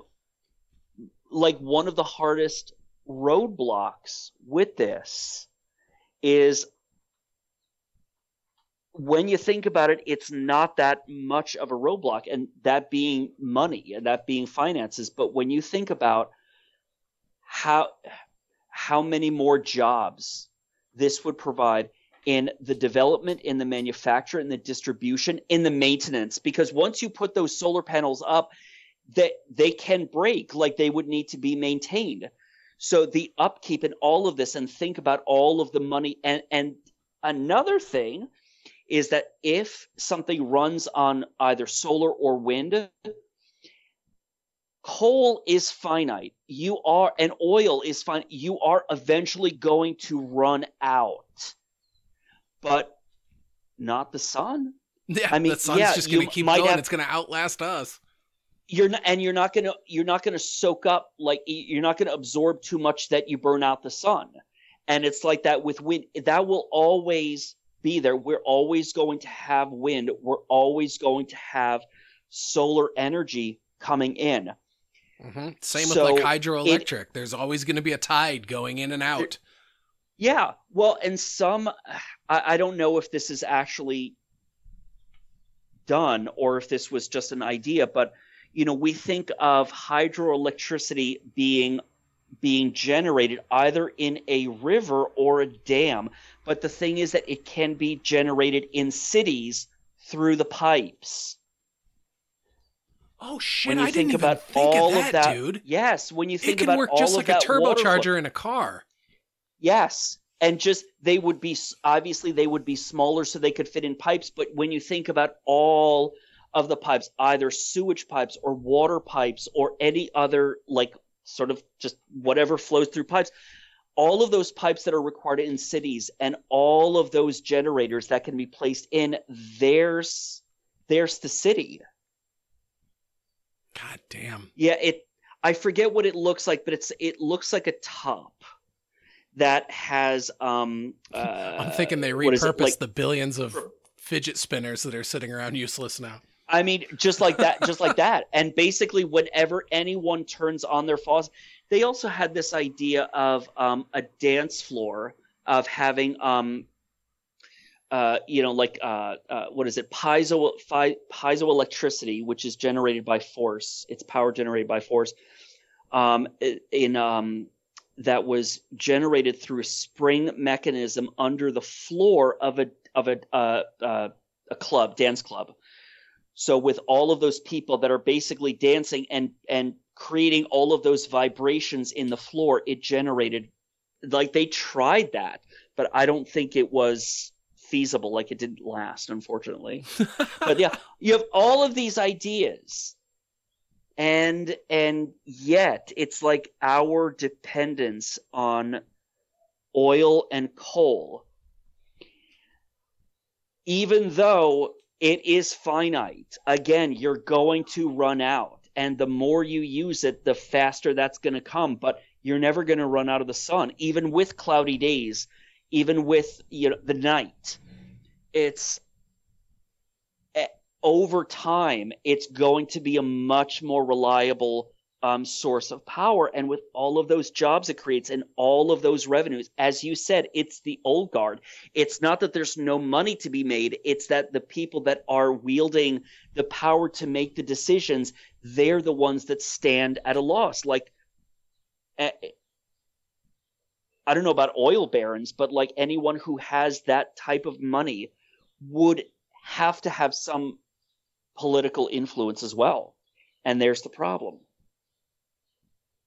Yeah, I mean, the people that are in those positions, how do you get them to what, in their minds, I'm sure they ration it out to, well, you're asking me to vote against my own interests. Yeah. And it's like, yeah, but we're asking you to vote in the interests of humanity. And, yes. And that's where, in their eyes, you've probably just like pulled out an acoustic guitar on the campfire. You might as well have. You might as well. I mean, because that's how it sounds. And that way of looking at it with this stereotypical holding hands, kumbaya, and acoustic guitar, it's dismissive, because that creates a very, very particular image of not only someone who is pacifist to a cartoonish extent, but also someone who is ultimately politically ineffective. And when you look at it with those particular descriptors against who really wields the power, and that basically the policymakers who are being motivated by money and very little else, we don't realize that we are dismissing ourselves when we sort of see ourselves in that very cartoonishly ineffective way. Yeah, I don't know. At the end of the day, though, I'm an optimist, and I've gone through a handful of like natural disasters so far in my life. Yeah. And there's one thing that I will say about humanity, and that the goodness and the generosity of the human spirit shines through in those times. And I think that people will be able to pull it together and will be able to do the right thing, but it won't be until our backs are against the wall and horrible shit has started to happen. And I hope that's so. when things will start to change. And I just think that that's the sad truth of it. I do hope so. And with my particular profession and with the capacity in which I interact with the clients that I work with, that optimism is something that has to be sort of baked into my overall outlook. As far as the goodness of humanity, I would say that is pretty unquestionable. And proof of which is the fact that we would not have survived evolution were it not for ourselves, for our ability to survive, to adapt, and to help others. This idea that compassion and caring goes against evolution. I mean, there was a line in The Man of Steel. So here we go. We're tying it back. We're tying it back. Here it is. the scene where the Smallville fight with Fiora Ull and Superman, and what is it? When she says it's the IHOP scene right before she punches him into a bank vault. She said something like, "Your compassion is your weakness that we don't have, and that gives us the evolutionary advantage. And his history has shown evolution always wins." Okay. There's a logic to that. It is obviously very flawed, and this is coming from the perspective of a villain and someone who is – there's no doubt to the moviegoer that she is a villain. So, yes, her worldview is going to be adjusted accordingly. But the thing is that it is our compassion that allowed us to survive, the fact that we help each other. So when you think about and again, let's take it back to the fundamental elements of when we were going through the majority of evolution. Okay, we were living in either caves or huts or villages. You had one group of people that were farmers. You had one group of people that were hunters. You had one group of people that were tending to the young. This was all for each other. And it was done so that we could survive. If our natural instinct is to be callous and uncompassionate and uncaring, we wouldn't have done any of it. No. If that was the dominant trait in all of humanity, we would not have survived. Yeah. And so you'd have to think that if shit does get bad enough, those sorts of things do start to get weeded out. Unless there's a shitload of crafty, powerful warriors amongst them, and then they just go around fucking pillaging and raiding and taking shit from other people. Boy, the cicadas are really making an appearance in the podcast night. It feels like they're really coming through. Can you hear them? I don't know if they're coming from your side or mine, but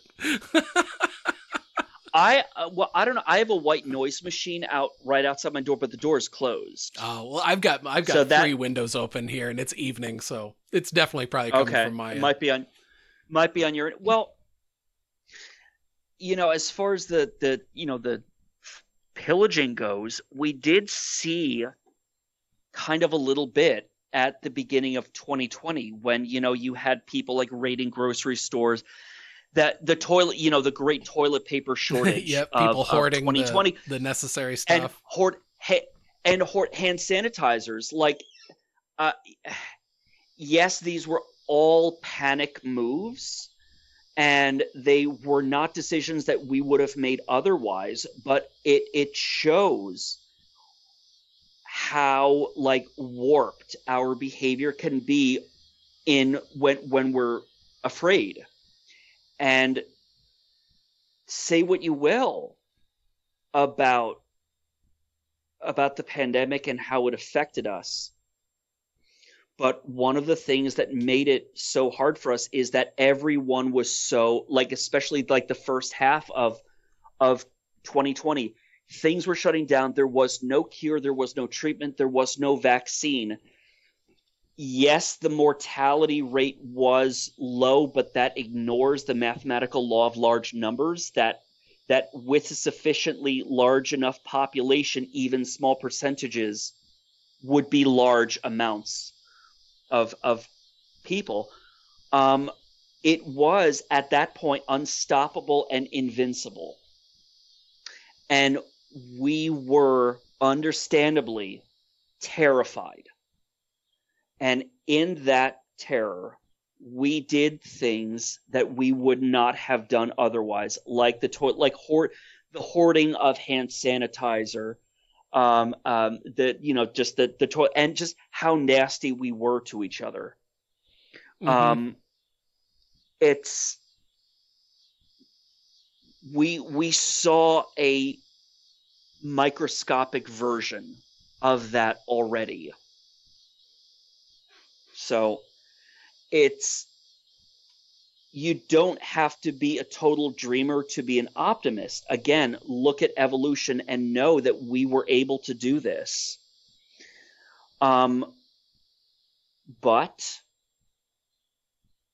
if things get worse, then we will be our emotional response will adjust accordingly. And we will be scared, and in that fear, we would do things, not only things that we would not have done otherwise, but pretty terrible things too. So it is hard to be an optimist. That is true. But I mean, hey, we made it through. We're still chugging along. Yeah. Yep. And that was.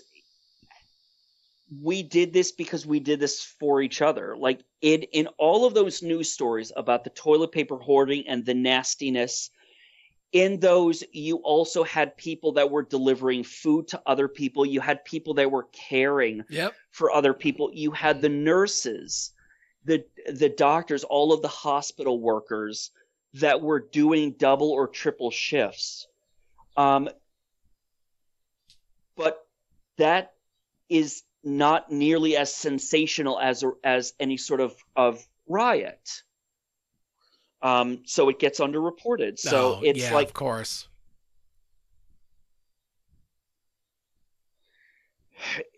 The past 2 years have brought a new awareness of what we are capable of doing to each other, but at the same time, it also proved what we are capable of doing for each other as well. So, yep. That is very well said. Dude, it has been a fucking genuine delight to talk to you. Thank you. We've got to do this again. Yes, please. And honestly, now that I know that it's like, because as I was getting ready for the episode, I emailed you. I'm just like, what should I like mentally? Should I what? Are we reviewing any? Just and you're just like, no, just total like stream of consciousness freeform. And so I'm just like, okay, I think I can do this. And I'm just like, yeah, we did it. Quite easily. Yes, please. Anytime. And since there's almost no prep work, just for what it's worth, I wouldn't need that much advance notice if something comes up in a pinch. Please, thank you so much for having me on here. Thank you so much for talking to me and just, for all of this. Thank you. Oh, absolutely, dude. It's been my pleasure. Yeah. and when we were talking about what could we talk about, I'm like, fandoms. I know for sure you and I'd be able to talk about DC for a while. I never in a million years would have imagined we'd spend half the episode talking about space and theorizing and shit. This was fun. And like I said, I swear, we were talking about Batman. What you asked me, just like, oh, did you hear Ben Affleck is coming back for Aquaman 2? We didn't talk about anything. Wasn't anything. It's just like, then we went to Mars and Venus and Jupiter and Europa, and then we came back to Earth and we did the pandemic. It's just like, wow, this was like one of the most how many quantum suicide and like dumb shit, almost burning down the forest and the pyro stories, and the Simpsons arcade and TMNT.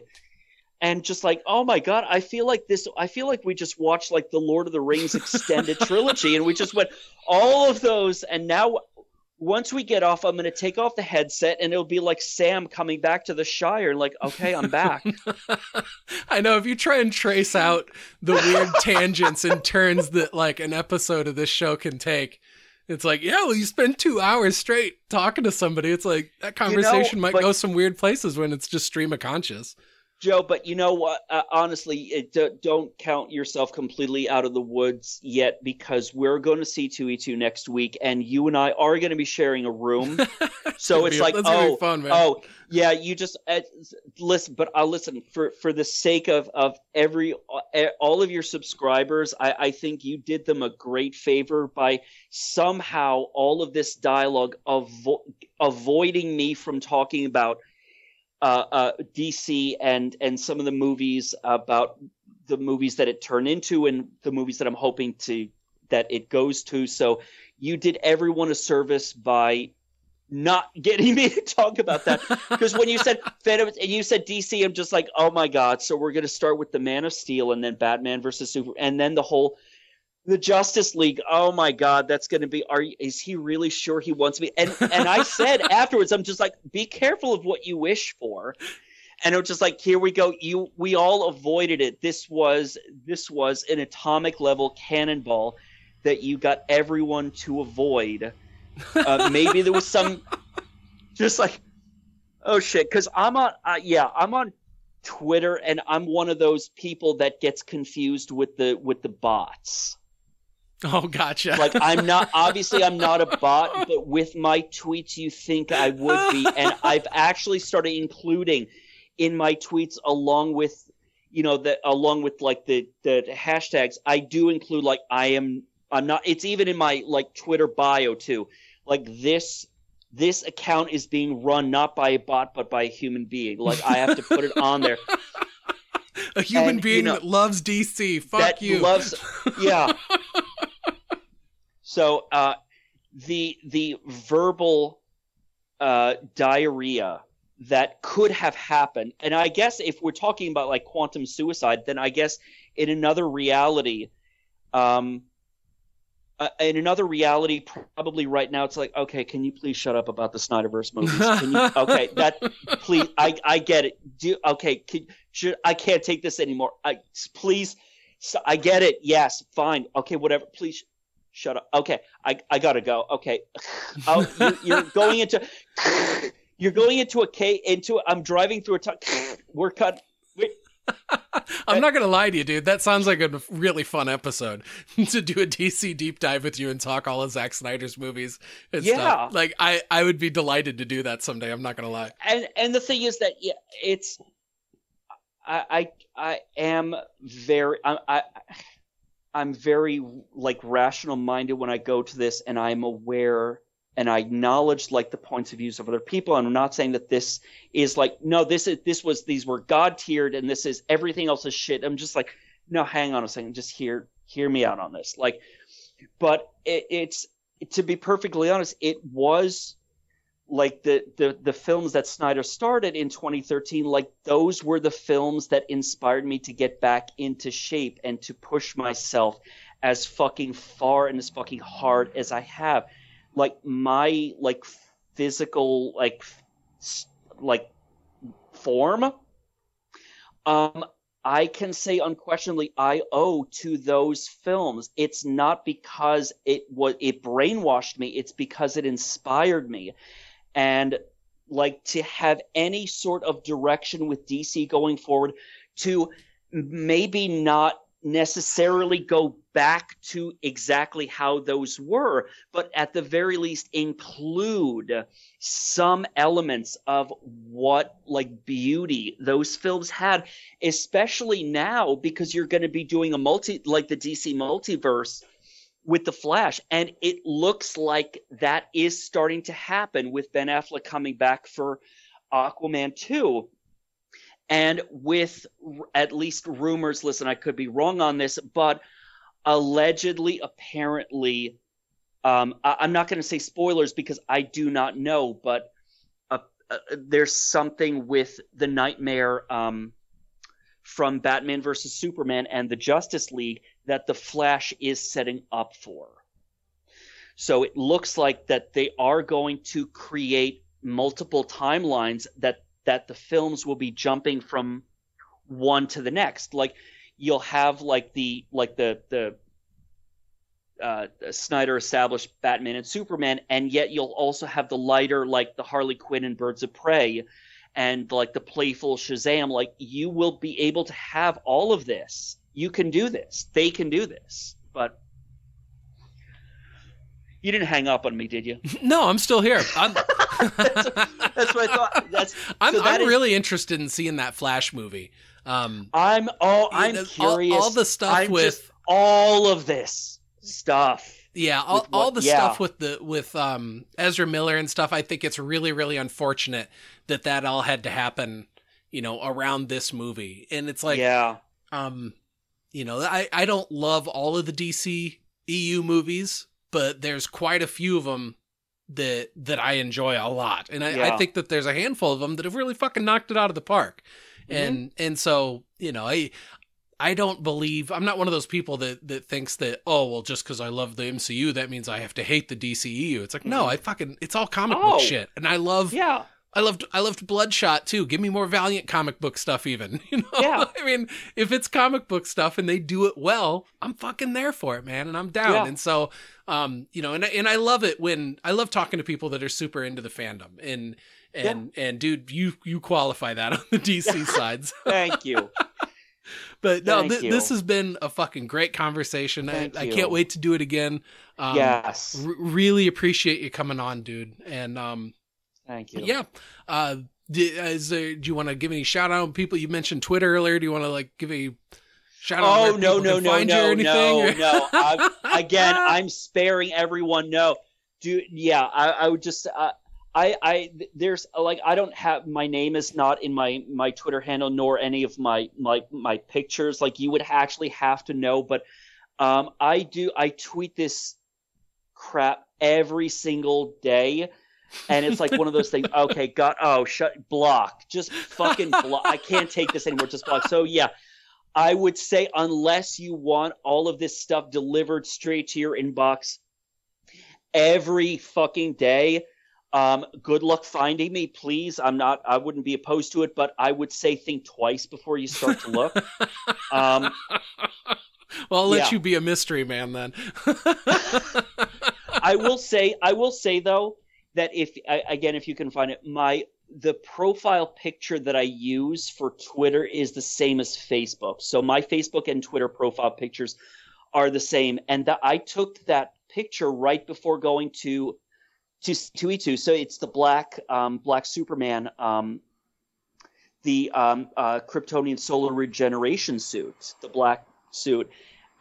with a partial view of the Silver S. Oh, okay. Yeah. It looks like you've got it for your Skype also. Yeah. Oh, it is. It's the same. Yeah, it's the same. So it's like zoomed in on Superman's chest plate, kind of. It is. Yeah. So when they were filming when they were filming the Justice League, the original shoots back in mid 2016, Henry Cavill posted a photo on Instagram very, very similar. And so that was what got people excited about the black suit, which, as you know, now we know from experience, was not in the theatrical cut. So yeah, it's Henry Cavill posted something very, very similar. So it's kind of a recreation, but that's not his picture. That is me.